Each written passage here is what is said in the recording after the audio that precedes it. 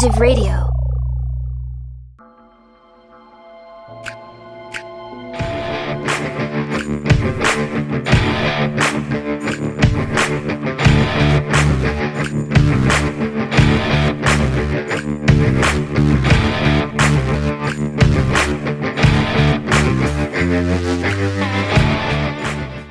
What's going on, everybody? We are back. This is episode 163 of the Dark Windows podcast. My name is Kevin.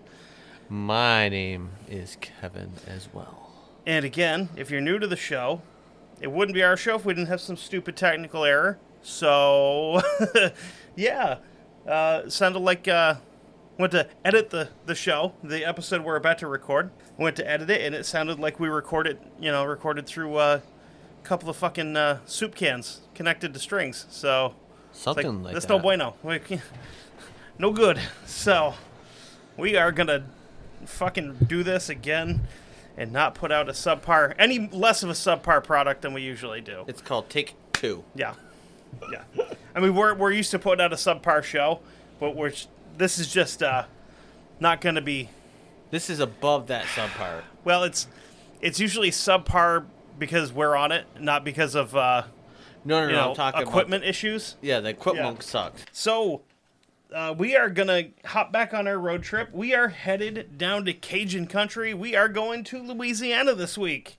Down on the bayou. No, wait, is that how that song goes? Nope. Damn. No, you're thinking Born on the Bayou, and it's a little bit slower than that. Oh. Yeah. Whoops. Nice try, though. I know. Which is weird, because that motherfucker's from California, so... Well, hey, Yeah. You know, it doesn't make a difference where Anyway. you're from. You can sing about whatever. Yeah, but I don't know.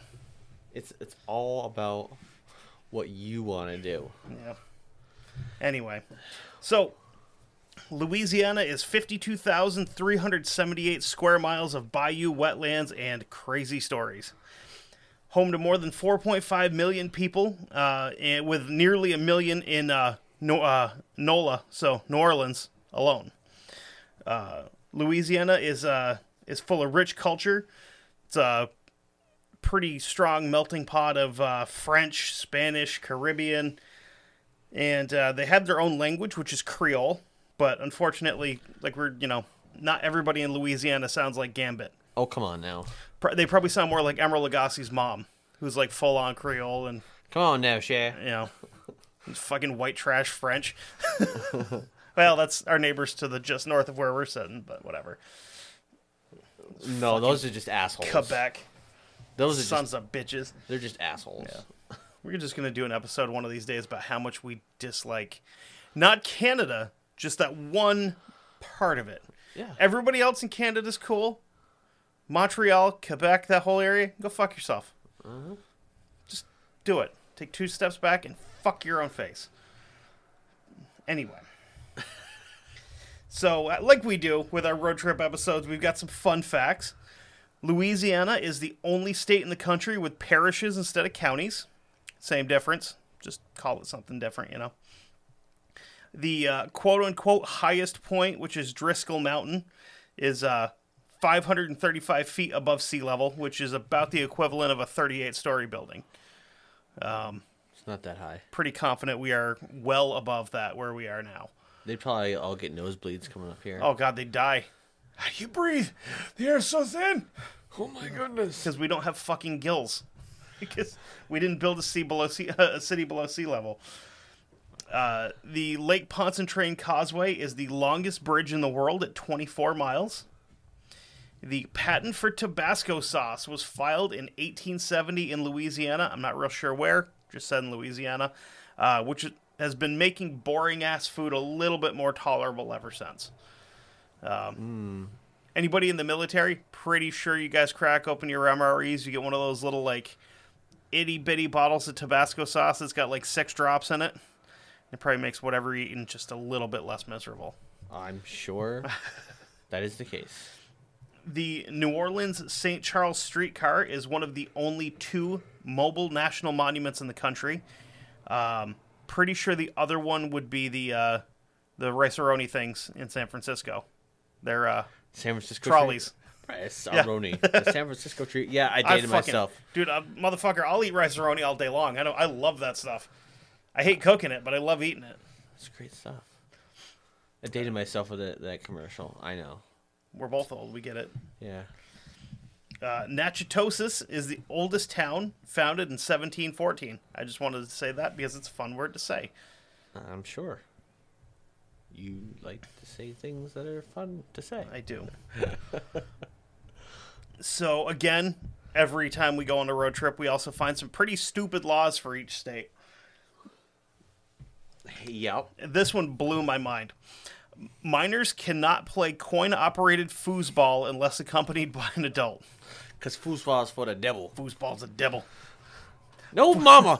Mama. No, it's not for the devil. She showed me her boobies, and I like them, too.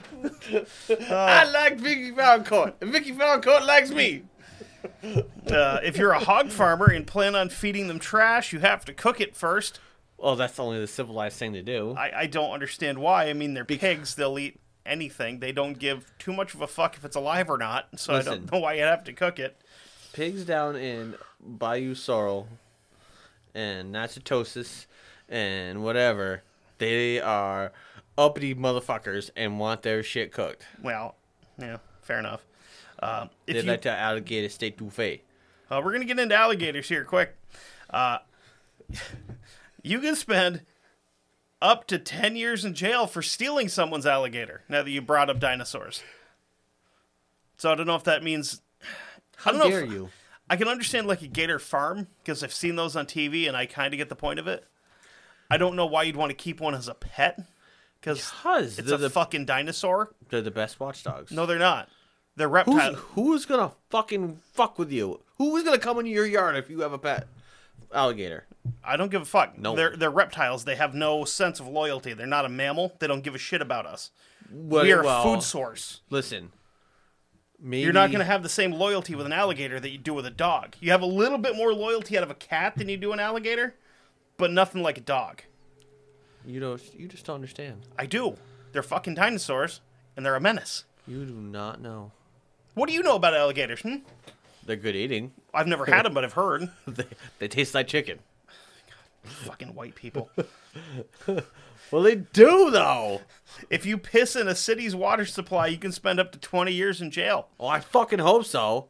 So That's like dysentery. doesn't say anything about throwing a stolen alligator in the water supply, but you can't pee in it. Well, but what if you shit in it? So, you're good. If you shit, I don't know. I'm you're good. pretty sure you're still gonna do 20 for going potty in the water tower. It says pee. Yeah, but shitting in it's probably worse. Oh, so it's 20 for it or whatever. Because you can drink your own piss in a pinch if you have to. It's true. You have to strain it. Yeah, But, I mean, you can't drink your own shit. you, I have had some shits you could drink if you, but I wouldn't recommend it. no. You can face up to 6 months in jail or a $500 fine for sending someone a pizza without their knowledge. Why? Hello, cat. Yeah. Yeah, there's no door on the studio currently, and the cats just kind of come and go as they please. I just all of a sudden felt like this fur ball. I'm like, Yeah. I'm like, who the fuck? I'm like, oh. This asshole came in, did a round where he rubbed against Kevin, rubbed against me, walked out the door, looked back at me, and then walked back out. So, No, he's back in. oh, he's back in. Okay. All right, dude. What are you doing? Hanging out? Okay. All right. Fucking weird episode. Just something you don't expect. A fucking cat. Welcome to the Dark Windows podcast, where weird shit's gonna happen. Oh my God, it's Luna. What's up, kitty cat? What are you doing up here?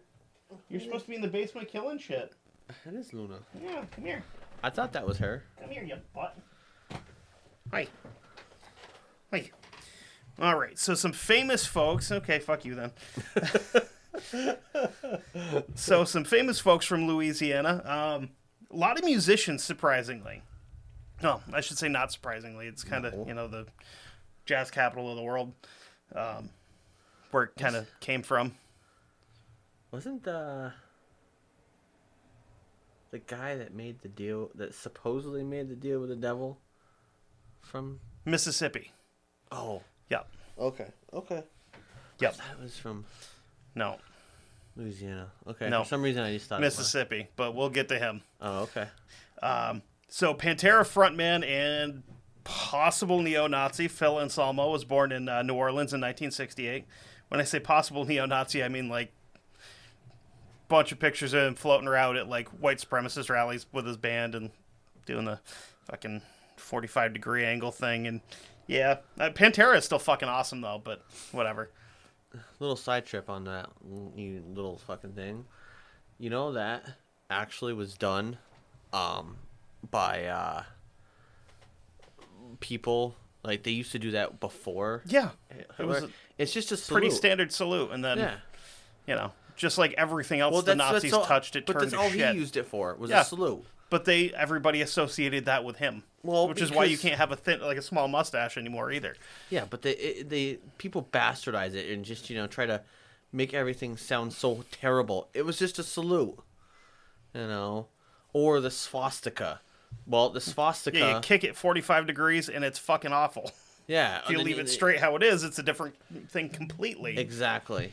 But or just look at any of the Norse symbolism that people still. Or use the fucking symbol. Put your finger your. The pointer okay in your- thing where you're the white power thing, which is Yeah. it's an okay thing. It's I've been saying okay for Yeah. ever. Going okay. well now because it's. It says it's a W and a P. It's the white power. Fuck you. Well, it's better, not. You better okay. you better do that. Once like straight up and then fucking turn it upside down. Why? Well, because that's a fucking B. That's a P, dummy. Why? Oh. Yeah.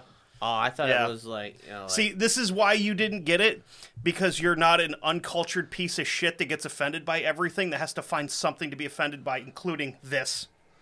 It took you that long to figure out, it's a W and a P. Instead of just like, it's the okay thing. Fucking okay.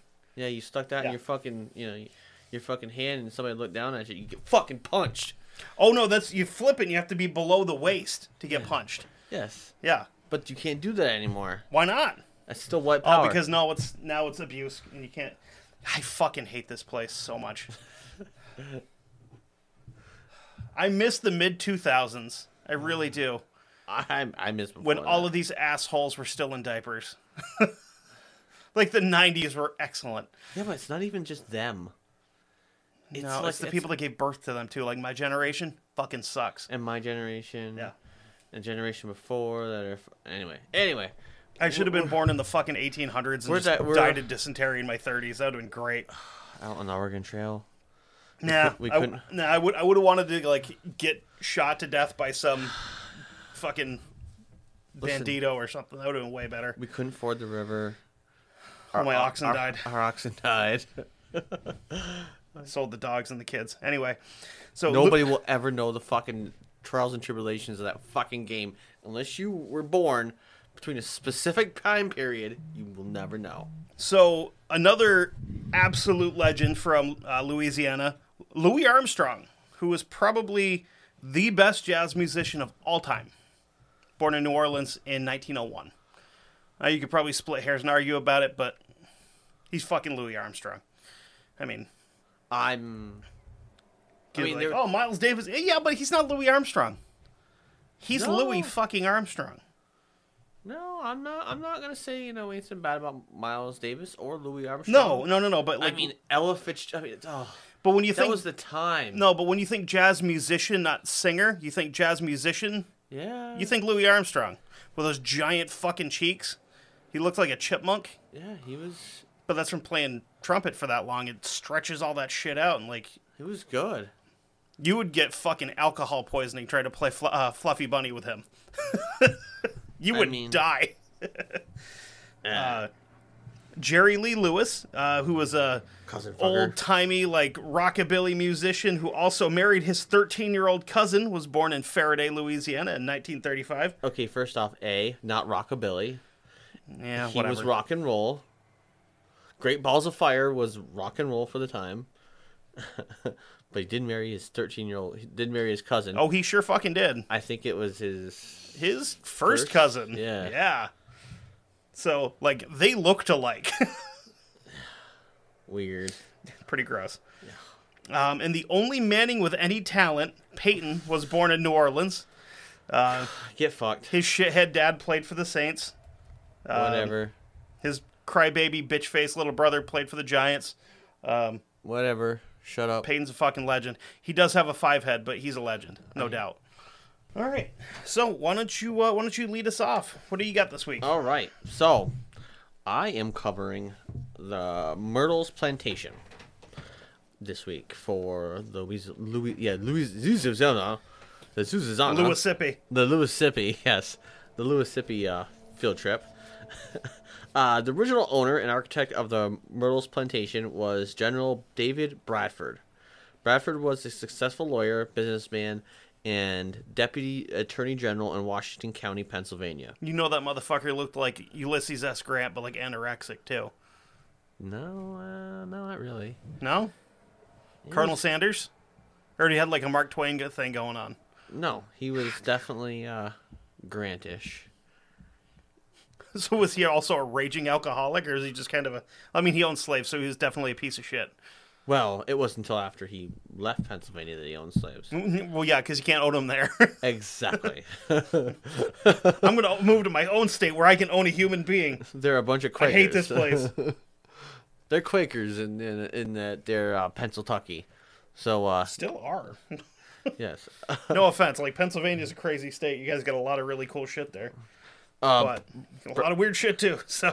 So Bradford lived in a small stone house, but when he first lived in Louisiana, but then when he got married and had children, he decided, well, I should probably be, a good dad and husband. I should build a bigger house. Yeah. Well, I mean, I'm going to make the people that I own build a bigger house. No. This is in Pennsylvania still. Oh. So he built in a very large and exquisite home.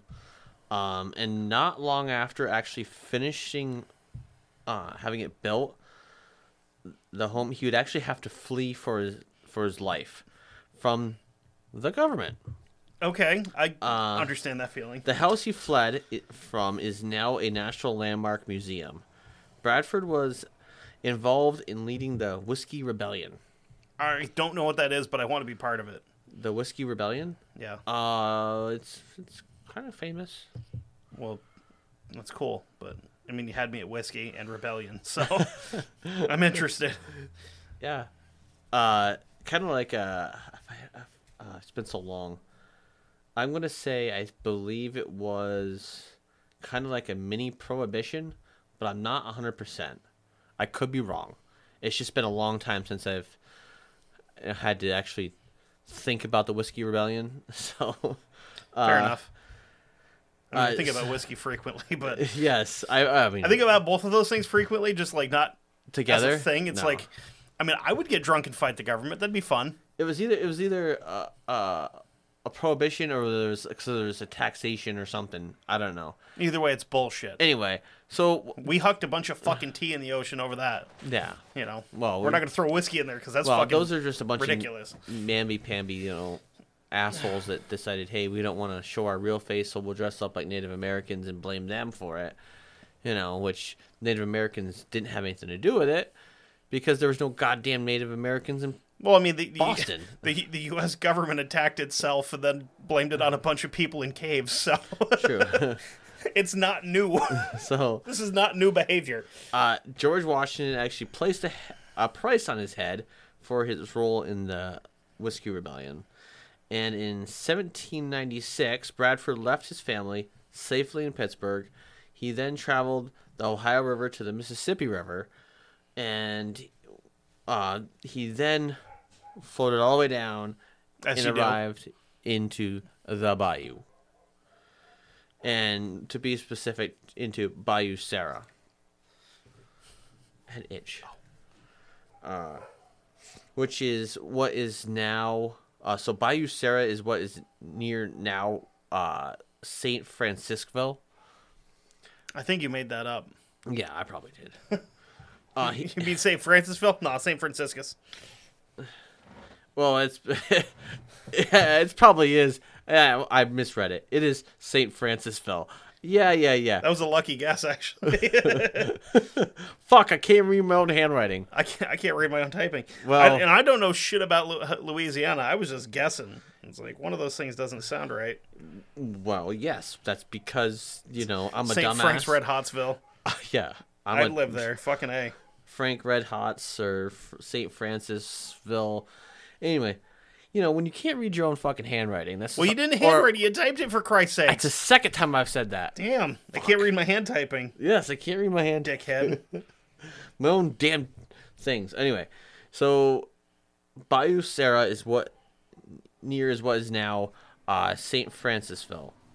He purchased 600 acres of land, and upon that land, he built an 8-bedroom. He didn't build it. He had built. Yeah, right. A 8-bedroom home and named it Laurel Ridge. In 1799, the new president, who is the second president of the United States, Mr. John Adams, actually pardoned Bradford. So he would then bring his family to the new home in Louisiana. And the reason for Adams pardoning Bradford... Come, children, I'd like you to meet the farm equipment. Yes. What a dickhead thing to do.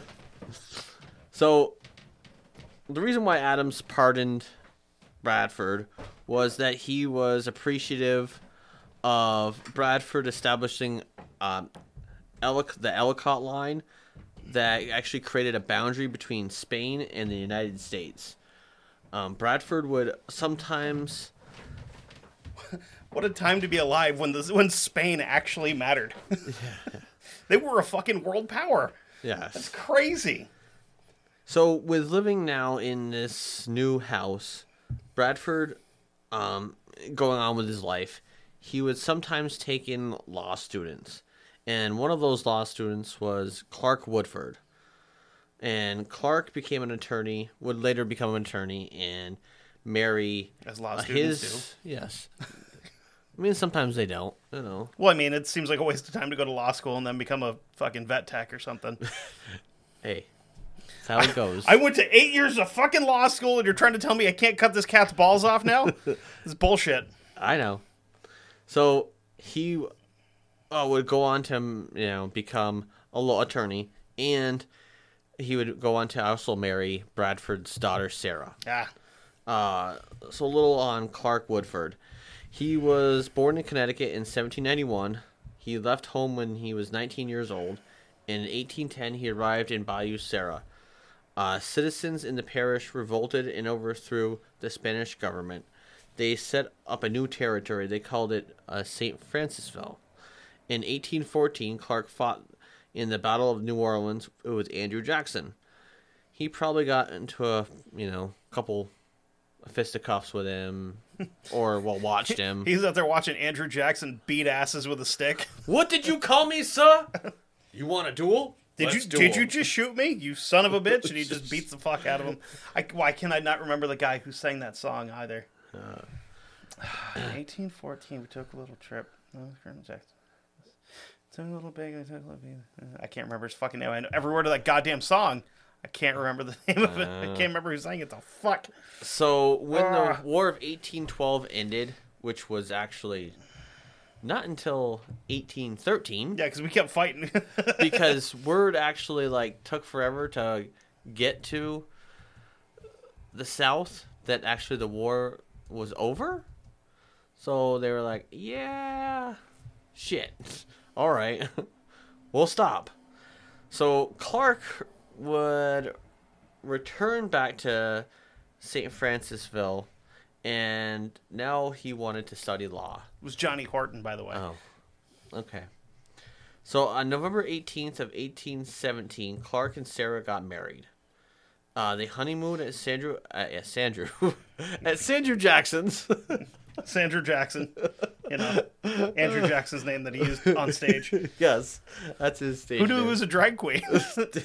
Oh my god, he'd be the ugliest fucking woman of all time. I don't know, I think George Washington would be a pretty unattractive woman also. Ugh. Big ugly bitch with his wooden teeth. Yeah. Well, no, that was. Well, yeah, George. Yeah. I don't think of anybody else. There were some pretty ugly fucking presidents. There's a lot of fucking ugly presidents. Yeah. We haven't had a decent looking president since the last one that the one that got his fucking brains splattered all over the side of his Cadillac. That's true. That's true. So they honeymoon at Andrew Jackson's home, which is called the Hermitage. After Bradford's death in 1808, the grove would actually then pass to them, but really it didn't pass to them because Clark and Sarah would move in to Laurel Ridge to help Elizabeth, who was Sarah's mother and Bradford's wife. So they kind of had control, but not really. Right. Because it wouldn't be until Elizabeth would actually pass that they would, yeah. Thankfully, it's not a full moon. I can't turn into Randy Savage unless it's a full moon. You have a problem there? I got bit by him at a show, and that's what happens. Every time there's a full moon, I turn into fat Randy Savage. He had a little problem there. I heard the monster tried to come out, but the moonlight wouldn't afford it. What would you say? What were you trying to say? Elizabeth. I was not saying anything. I don't know what you're talking about. God damn, Elizabeth. I'm a were-savage. There's no hair, just like fucking purple pants sprout out of nowhere with tassels down the sides of them. Cowboy hat grows out. And sunglasses. Your hand instantly goes to your side. Your hair instantly goes to your side. One hand goes to the belt. The other hand goes up. And I just turn into human cocaine. Anyway. Yes. So they moved in with Elizabeth, and Clark ended up expanding the holdings of the plantation and planted about 650 acres of indigo and cotton. Again, Clark didn't plant shit. No. His help did. Yeah. His human beings that he legally owned did. Yes. Which is fucking gross, but, you know. Clark and Sarah would have 3 children. On July 23rd, on July 23rd, 1823, Sarah would actually die from yellow fever. Clark would continue to manage the home and help Elizabeth care who was actually caring for their children. It wasn't really her. It was actually really the help.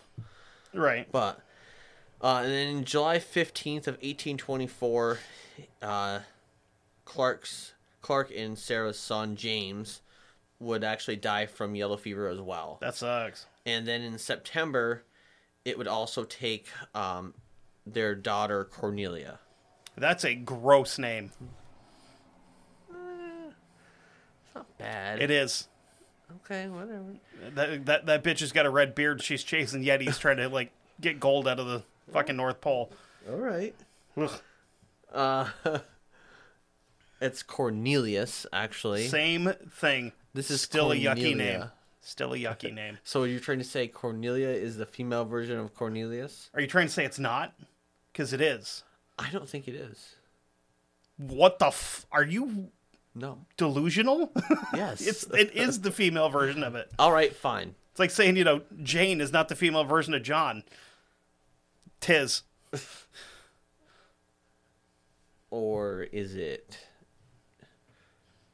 James? Same difference. No. John and James are 2 different names. Doesn't matter. It's still the female version of either or. I don't know about that. We'll leave that to higher powers. It's like Tamsin is the female version of Thomas. Okay. First off, you made that I fucking did name not. up. That's a British name. Bullshit. You fucking no. No. Tamsin. No, that's a fucking made up name. Fake, farce, fake news, bullshit. Real name. Real person. Don't Fuck care. you. Her mom was a hippie. Her mom was British. I mean, well, what's the difference? I don't know. The British, I don't think would abide hippies much. Come on, they were hippies. They're pretty straightforward folks. At least they used to be. They were hippies before they were hippies. No, they weren't. Yes, they were. So, dude, they've got a royal family. They don't So? allow hippies and shit. First off, the royal family didn't have any power. Still doesn't have any power. They can all go fuck themselves, but whatever. So anyway, Cornelia, their daughter, died from yellow fever. Clark bought the home then from Elizabeth, and Elizabeth would live there until she died in 1830. Okay. After Elizabeth died, Clark and his daughter Octavia. Again. Now, see, terrible that's name. a fucking terrible name. They're just because one's not awful doesn't mean the other one isn't either. They're both bad. No, I'm telling you, Octavia is worse than That's pretty Cornelia. bad. So, Octavia and Clark would move, and Clark would put a caretaker in charge of managing the plantation. Basically, whip them if they don't fucking mind. Yeah. Yeah. Yeah. So,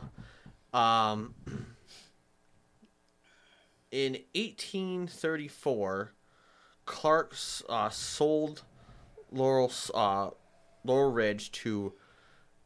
You ready? I know you've already heard this name before. But Let's we're hear gonna it. Say it again. Dude, it's been days. I don't remember shit. To Ruffin. I'm sorry. I do say there, boy. I do say. His name is. Excuse me, sir, please, in Foghorn Leghorn, if you would. Oh, I am so sorry. I say there, boy. I say his name was Ruffin Gree Sterling. Which is the whitest name ever. Yes. Ever. Or is it really super British? My name is Ruffin. It's the same thing. Grey I said the Sterling. whitest name ever. But no, he definitely sounded like a cartoon chicken. Yeah. So even though the Sterlings owned several plantations, Ruffin and his wife, Mary, Of course. actually lived on or at Laurel Ridge. They expanded and remodeled the home, and when completed in 1850, the house was doubled its original size. They changed the name to Myrtles, as it is now. But this was short-lived because 4 years after the house was completed, in 1854, Ruffin would die from TB. Good. Awful name, and you still own slaves. Fuck you. Mary successfully managed all of the plantations, but more personal tragedy ensued for Mary. Only 4 of her 9 children lived long enough to marry. The oldest child, Lewis, also would die in 1854 as well. Mary and Ruffin's daughter, Sarah, had married William Drew Winter in 1852. Woof. Okay, take it back. That's the whitest name I've ever heard. Yes. After the war, Mary employed Winter to help with the plantation land and to be her agent and attorney. She gave them the home in 1865. In 1874, William was shot on the porch of the Myrtles. Oh, shit. Yes. Sarah remained at the Myrtles with her mother and brothers until she died in 1878. So he was just like shot by some rando, or? Yeah, just shot. They don't really know who he was shot by. Was it the state's first drive-by? Yes. They don't know who he was shot Or was it by. a ride-by? On a horse. It would have been a ride-by. Yeah. Clunk, Well, clunk, technically, clunk. no. Actually, the first drive-by was on horseback. It's not driving, it's riding. You don't drive a horse. Well, technically, I think you are driving because you're kind of steering. You're riding a fucking horse. You don't drive a motorcycle. You ride a motorcycle. The difference is you drive something if you're like inside it. You ride something if it's between your legs. Well, no, not if you're in a buggy. Ha. Fuck you. You still drive a buggy, dickhead. You drive a buggy, dumbass. That's why I A just wagon? said. That doesn't fucking You count. have to That's- drive it. You're not riding it. That doesn't count. It's fucking horse-powered. You're horsepowered. It doesn't count. It does count. Okay, we'll leave it up to the people. It doesn't count. It's not They a don't fucking know. car. It's not a drive-by. They don't know. You're still on horseback. I don't care. I win. No, you don't. You don't win just because you yelled louder than me. God damn. Now you see how elections work. Aha. I can yell louder than you. I'm right. You got it, mister. So now there are some myths with regards to the plantation. And one of the myths revolves around a slave by the name of Cleo, or well, supposed slave. Was she Jamaican? I don't know. Potentially on TV with a phone number underneath her? You haven't heard the ting, man. I don't know what you're talking Call about. me and tell you your future. Oh, man. What a fucking con artist. She was from New York. You know that, right? Yes. Like, yeah, not even like... Miss Cleo. She'll tell you all the things, man. She might have been from, like, Jamaica Plain, but she wasn't Jamaican. I'm from Jamaica. Not saying Jamaica Plains. Anyway, she was supposedly... We have a Jamaica... Oh, no, actually, Jamaica Plain's in Boston. Never mind. We're assholes. Yeah, Anyway. whatever. So, Anyway. anyway. Difference. I don't give a shit. She's still... So, the myth about her is told to this day by tour guides at the plantation. The story is that Clark was actually having relations with Cleo. And Cleo was afraid she would actually be sent to the fields either because she probably would lose favor with Clark, or because the children would get older and then they no longer need her to care for them. So I'm gonna fuck my way out of this. So Cleo supposedly eavesdropped on Clark and Sarah, and when she was caught, her punishment was supposedly that she had her ear removed. Yee! So from that point on, she would actually wear a turban on her head to like hide the scar. You blame her? No. You're missing a fucking ear. No. That's something you notice pretty quick.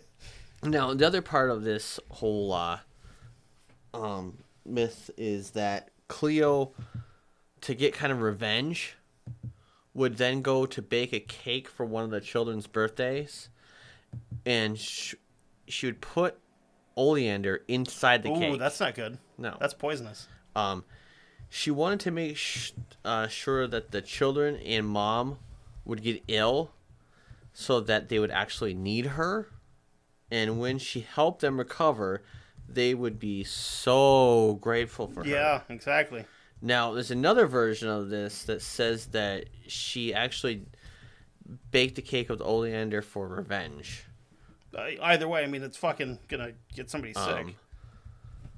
And in the same scenario, Clark was the only one that didn't eat the cake. Because Clark ain't no dummy. But in this version, Sarah and two of the children had actually die from the poison. Oh, fuck. Okay. And the other slaves would actually not help her escape because they were afraid of the wrath her actions may place on them. Yeah. So they would hang her from a tree on the property. When Sarah and the children died, all the mirrors. Let me start again. So they'd hang her from a tree. Now, so I guess like when Sarah and the children died, they supposedly covered all the mirrors in the house so that their souls would not get trapped. Yet they supposedly forgot to include one of the mirrors. And supposedly Sarah and two of her daughters' souls are trapped in one of the... Oh, that's fucked up. Or images are trapped into it. Yeah, mirrors freak me out as it is. So. Yeah. Now, according to tour guides at the plantation, when Winter was shot on the porch, he supposedly crawled back into the house and died on the 17th step. Some have seen streaks in pictures on the stairs where he actually supposedly died. Right. They believe it's Winter's blood that can be found on the stairs, and no matter what, even if it's cleaned, or the carpet's been replaced, it's still there. Well, that does make sense because there's a lot of stories where people have bought a house that somebody's been murdered in, and they'll redo the floor. They'll like sand it down and stain it, and the stains keep showing back up. because blood's kind of a bitch to get rid of. Yep. You would essentially have to replace the entire wood. Yeah. But there's also stores where people have done that. They replace the entire floor, and the fucking stains still show up on the new stuff, which is wild. So, the problem with this scenario is that Winter actually never crawled back inside of the house. He actually died on the porch. Ah, okay. Now,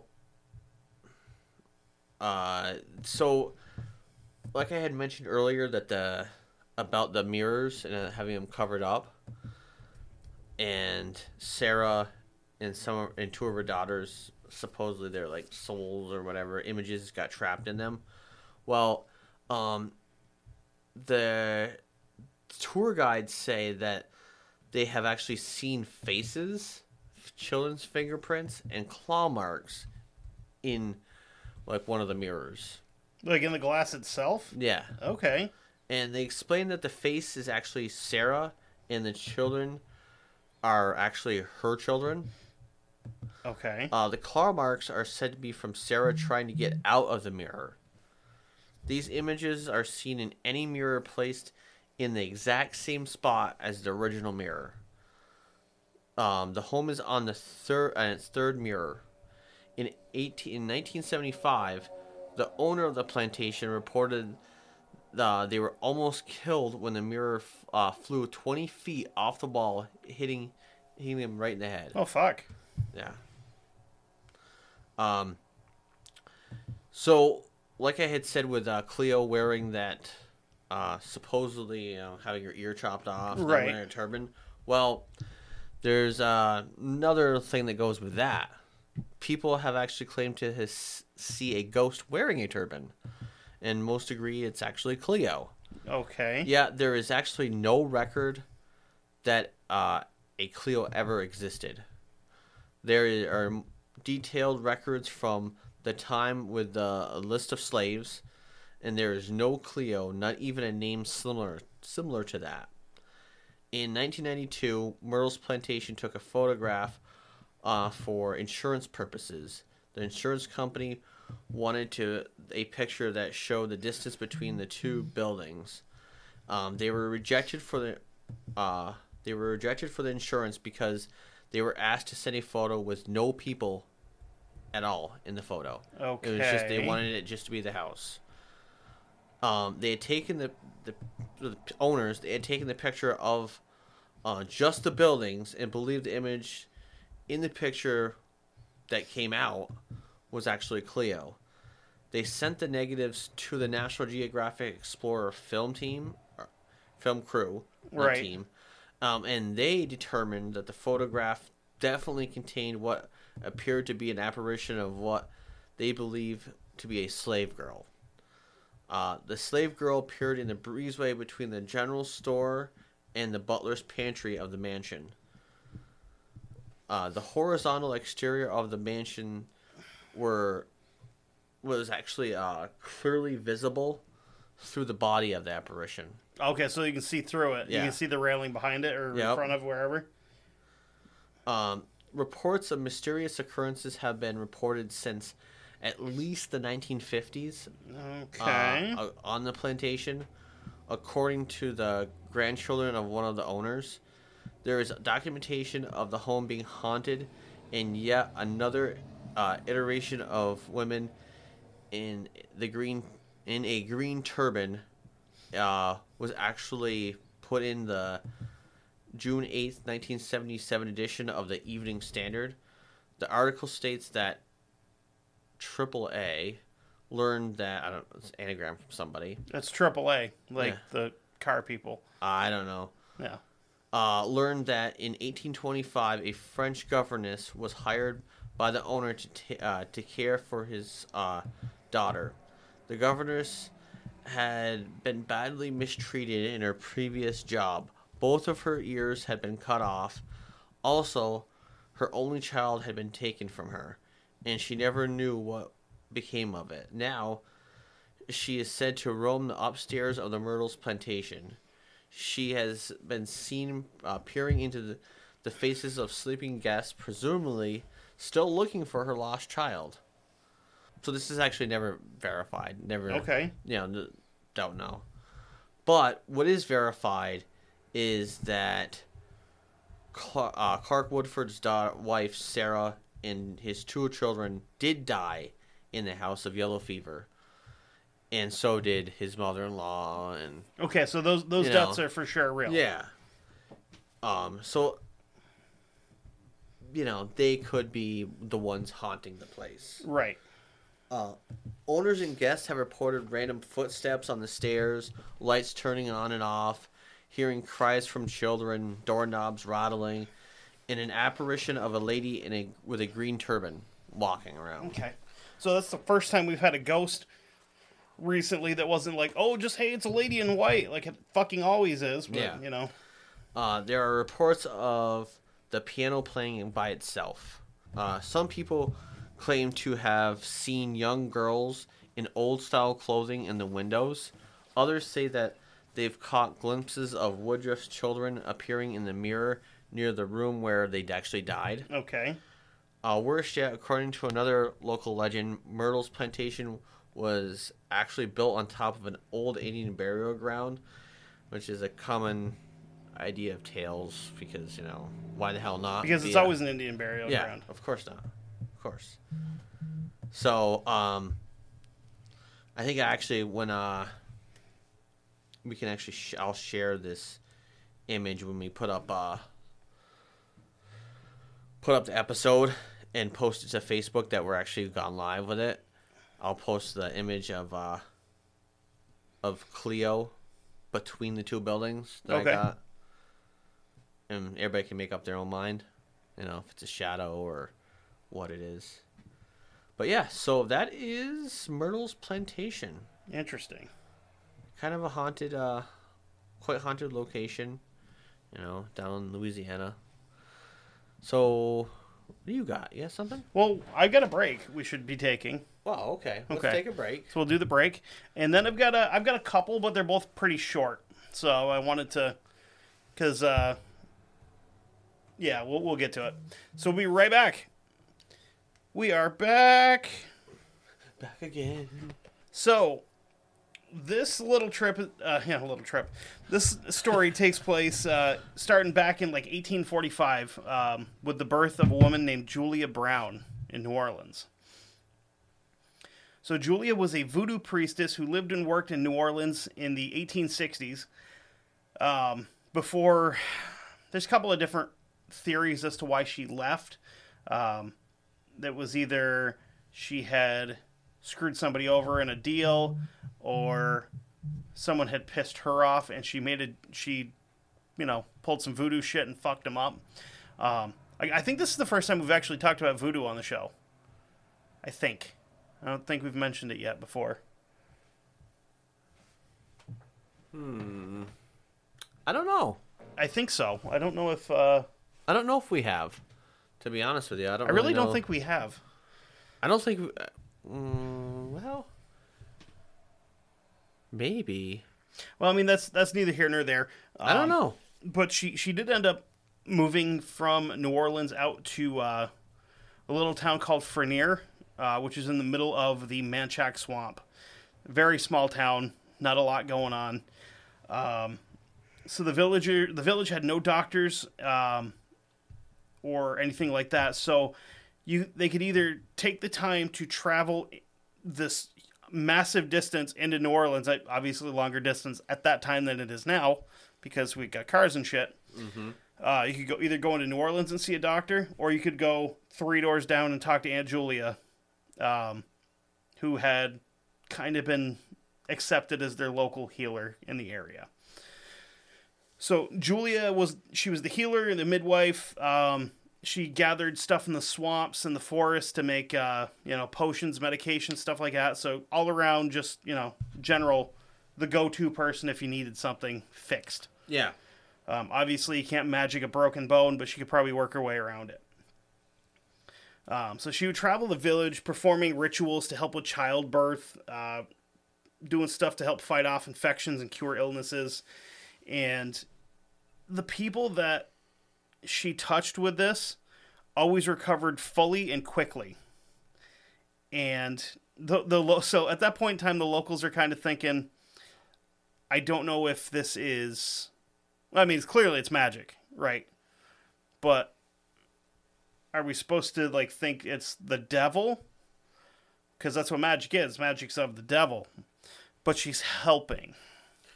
I mean, it's all in how you make of it. It's one of those gray areas where you're like, yeah, it's not good, but we're gonna let it slide because she's helping us, you know. Exactly. So, as with just about everything that's readily available, people start taking Julia for granted. And it wasn't that they didn't respect her, because she had come into town and she had become part of the town, like part of the family. So everybody loved her, like, you know, like a neighbor. It was more that she was always there for them with every little thing that they needed. So they they started demanding or expecting her to help without even asking. Kind of like you would family. Like, hey, get over here and help me. I got some shit I gotta do. You know. And she didn't really like that. And they just kind of started to assume that she's always going to be there to take care of everybody and fix the boo-boos and all that shit.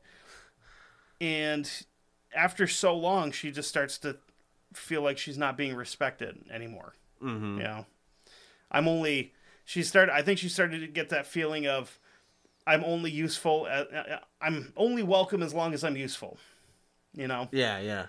I might be wearing out. Not so much I'm wearing out my welcome. It's just I'm being used. Yeah, and these people are wearing on my fucking nerves. Yeah, you only want to deal with me when it's convenient for you. Yeah. You're an inconvenience most of the time. So she also, at this point in time, she starts scaring people because she's making some predictions about bad things that are about to happen to specific people in town, and then also the town at large. Yep. So obviously terrified the townspeople because she's been right about everything else, fixing all this other stuff. Why wouldn't she be right about this? So September 28th, 1915, Julia makes her final and most terrifying prediction so far. Someone actually said that they had been walking down the street, it's a fucking dirt ass road in this tiny little swamp island. And Julia had a tendency to sit down on her front porch in her chair, playing her guitar and just singing. And this woman heard her singing and just kind of didn't think anything of it until she realized what she was saying. And her little song went like this: "One day I'm going to die, and I'm going to take all of you with me." And that's all the song was. She just kept saying it over and over and over again.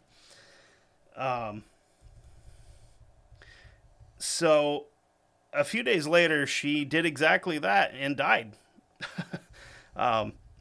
So knowing that every prediction that Julia has made so far has come true, the townspeople are scrambling. They're desperate at this point.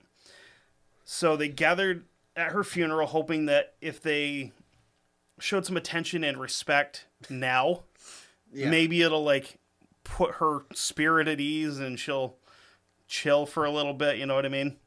Of course. So as they're finishing up, hammering nails into her coffin, an unusual and sudden, devastating hurricane comes ripping through the village. So the following little clip is taken from the New Orleans Times-Picayune of October 2nd, 1915. There is some language in here that is theirs, not mine, so throw that out there. Quote, "Many pranks were played by wind and tide. Negroes had gathered for miles around to attend the funeral of Aunt Julia Brown, an old negress who was always known in that section and was a big property owner. The funeral was scheduled, and Aunt Julia had been placed in her casket, and the casket in turn had been placed in the customary wooden box and sealed at 4 o'clock. However, the storm had become so violent that the Negroes left the house in a stampede. It's fucking terrible. Abandoning the corpse. They make it sound like they just all left looking like the fucking maid from Tom and Jerry. Oh my, no, I gotta get out of here. The big white gloves and the big lips and shit, yeah. But hey, don't worry, everybody's racist today, though, so, you know, It's worse now than it was then, when they could just use the word Negroes in the newspaper. Hey. So the corpse was eventually found Thursday, and so was the wooden box, but the casket had never been found, which is weird, because the casket's in a wooden box and she's in the casket. So they found her and the box, but not the fucking casket that was in the box that she was in. Yeah. Huh? Yeah. So let's simplify this. Julia goes in casket. Casket goes in wooden burying box. Storm hits. They find Julia, and they find box. They don't find casket. Middleman's gone. Okay. Yeah, figure So- that out. So she got dumped out of the box, the burying box. In the okay, she was in the casket. The casket and her go out. Yeah. And then she... It doesn't make any sense. You can try it all you want. So somehow her corpse went from the casket into the box, and the casket disappeared. Kind of a weird one. Or maybe, wait a minute. Or maybe the casket turned over and her body fell out of said box, said casket, and she just ended up in the box. Either way, but the casket's gone. Okay, well... And they nailed the casket shut, which was customary for any kind of funeral back then. Well, yeah, because of bloating. Right. So how'd she fall out of it? Well, it was a storm. The thing was nailed shut and then in a sealed box. Okay, yeah, but in a storm, anything's possible. What if the box breaks?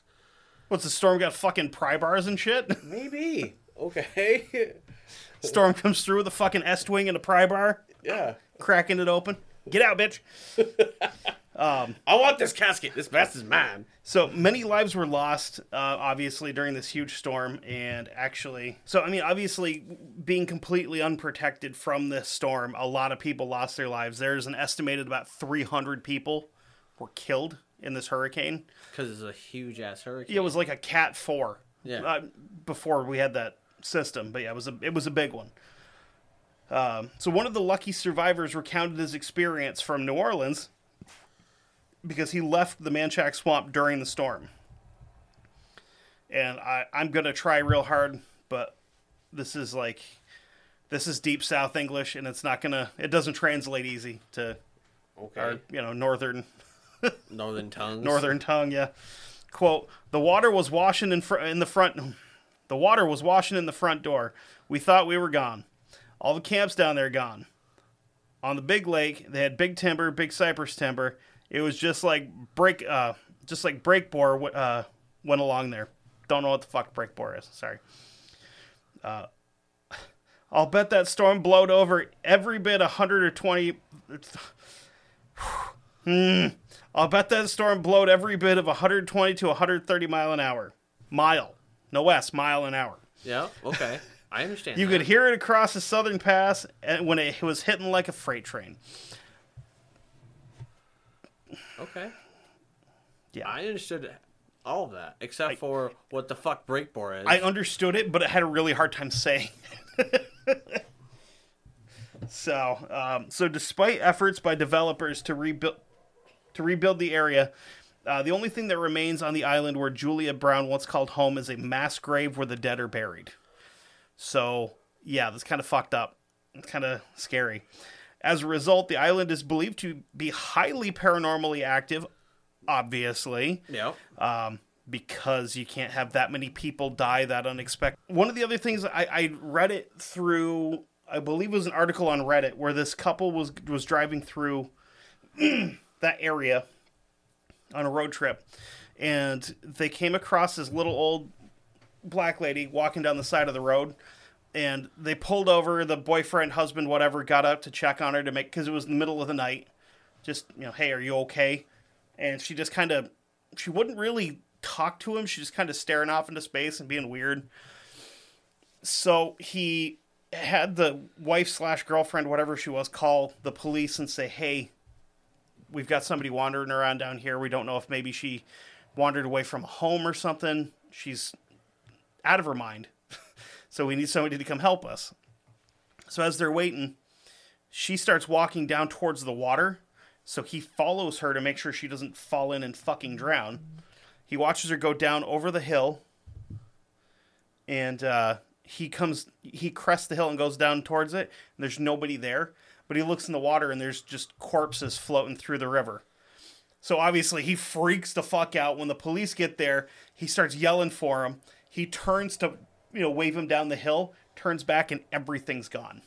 That's fucked. It's fucked up, but it's one of those things where it's like, I don't know if it's true, but I kind of hope it is, because that's a fucking wild story. So the other real quick one I wanted to talk about, because I can't leave well enough alone, I did find an article, because it's kind of the only information I could find. It's it's what I wanted to do the first place, but there really wasn't enough information to do with the whole thing on it. That's the Carter brothers of New Orleans. So I found an article through yesterdaysamerica.com. I'm just going to read it right from their website here. The year was 1932. A young girl stormed down Royal Street, visibly panicked. Her stride broken only by the diligent interception of a police officer. Her story sounded a bit far-fetched. Tied up by two brothers, along with several other victims, and held captive so the brothers could drink their blood. I found a vampire story, and I was like, yeah, this is happening, because you know me. The girl claims she was only able to escape due to her captor's carelessness in securing her ropes. Somewhat skeptical, obviously, the police agreed to follow her back to the home on the corner of Royal Street on the corner of Royal and St. Anne. Once the police and the girl arrived at the home, which was owned by the Carter brothers, they were horrified to find, as the girl described, 4 other victims half dead, tied to chairs, in one of the bedrooms. All the victims had their wrists wrapped with bandages, most stained with blood. 2 more bodies wrapped in blankets were tucked away in another room. The unmistakable suffocating odor of death permeated the apartment. It seemed the brothers left early each morning just before daybreak and returned every evening just after dark. So, they're daywalkers, apparently. So, I don't understand how that one works exactly.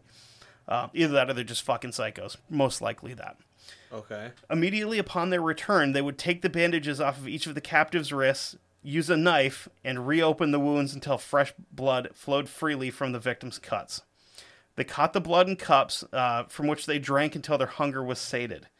The brothers would then redress the wounds with fresh bandages. At least they're, considerate.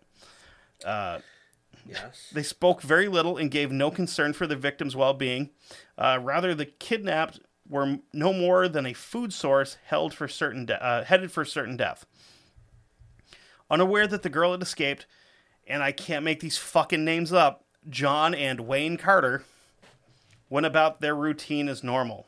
Something about John Wayne. You're either going to be a cowboy or a fucking serial killer.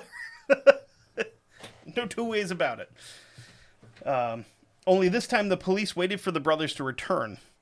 They were quickly apprehended and upon their capture confessed almost immediately, begging to be killed.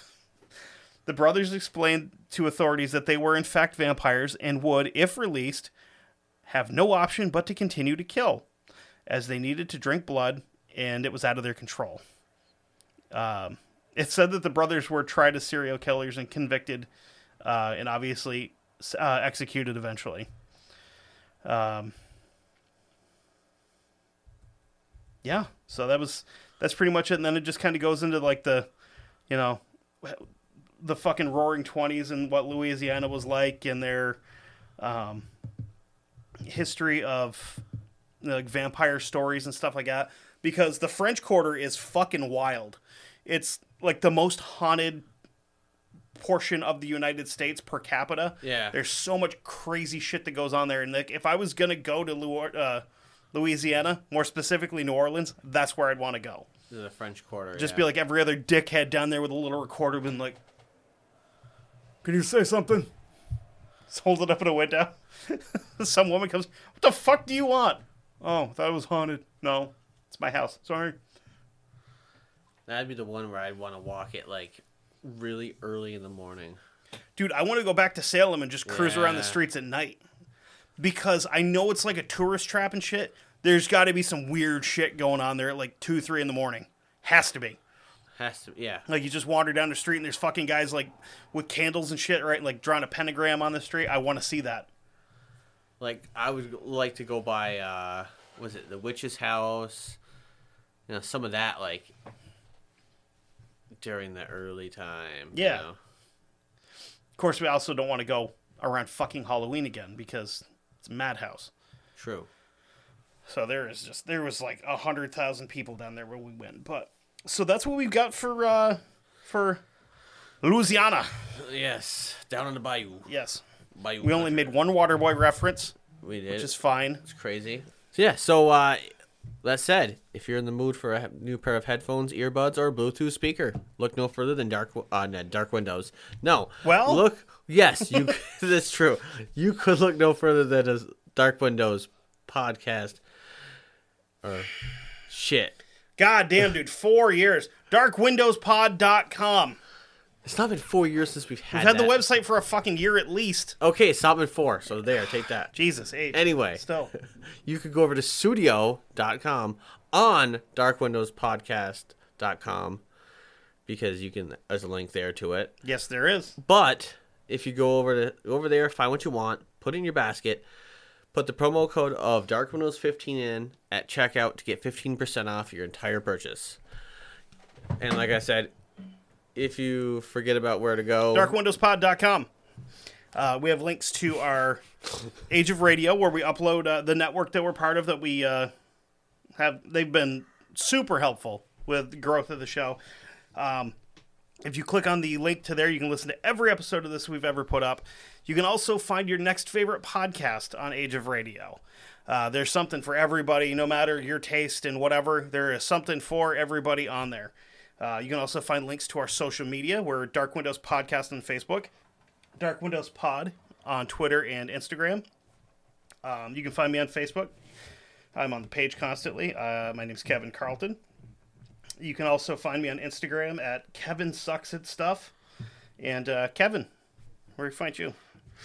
you can find me on Instagram, maybe, possibly. Your handle's Speedy802. You don't have to look it up. I get It it. is. Yeah. It is. But you can also find me on Facebook as well. I'm the other Kevin that's on there, which is Kevin Hire. I mean, if you haven't figured that out by yet. Yep. You know. Yeah. And you can drop us an email at darkwindowspod@gmail.com. You sure can. You know, if you want to harass us and, you know, or you want to Or say... if you just want to talk. I mean, nobody really does shit with email. Just get a hold of us on Facebook. It's easier. Yeah. I mean, unless it's a lengthy thing or you want to share, you know, something. Right. But, yeah. You can do that. Or, you know, like Kevin said, Instagram, Twitter, Facebook, all that good stuff. Not so much Twitter. Not so much Twitter. Instagram and Facebook. We have Twitter because it's like ancillary. It's almost required for a podcast. Oh, you have to have Twitter. Don't fucking use it, but whatever. Yeah. So next week, actually tomorrow, as we record, we're going to be going on a little bit of a road trip to do some looking around for next week's episode. We are going to do something that we probably should have covered by now already. We're not going to tell you. It's a secret. No, we're going to tell you. No, we're Yeah. not. No, just in case, because I don't want to jinx it. What are you talking about, just in case? Listen, we've done this, you know, for the past, you know, couple of times where we've said we're going to do something, then also... Well, we're putting the footwork in on a road trip for this, so we're going to do it. All right, fine. We are going to be talking about the Bennington Triangle in Vermont, which is one of our big things here, actually. We don't have a lot going on here, but we got that. A lot of weird paranormal shit, some disappearances, so it's going to be a hoot. A hootenanny. So if next week you only hear one of our voices, you know exactly what happened. Yeah, Kevin got lost. Yeah, okay, sure. I'm not going to tell you which Kevin either. yeah. See, I left it open. Either way, you're fine. Only one Kevin's going to come back, so... Exactly. So with that being said, until next week, I guess, just because you can't see out into the dark doesn't mean that the dark can't see into you.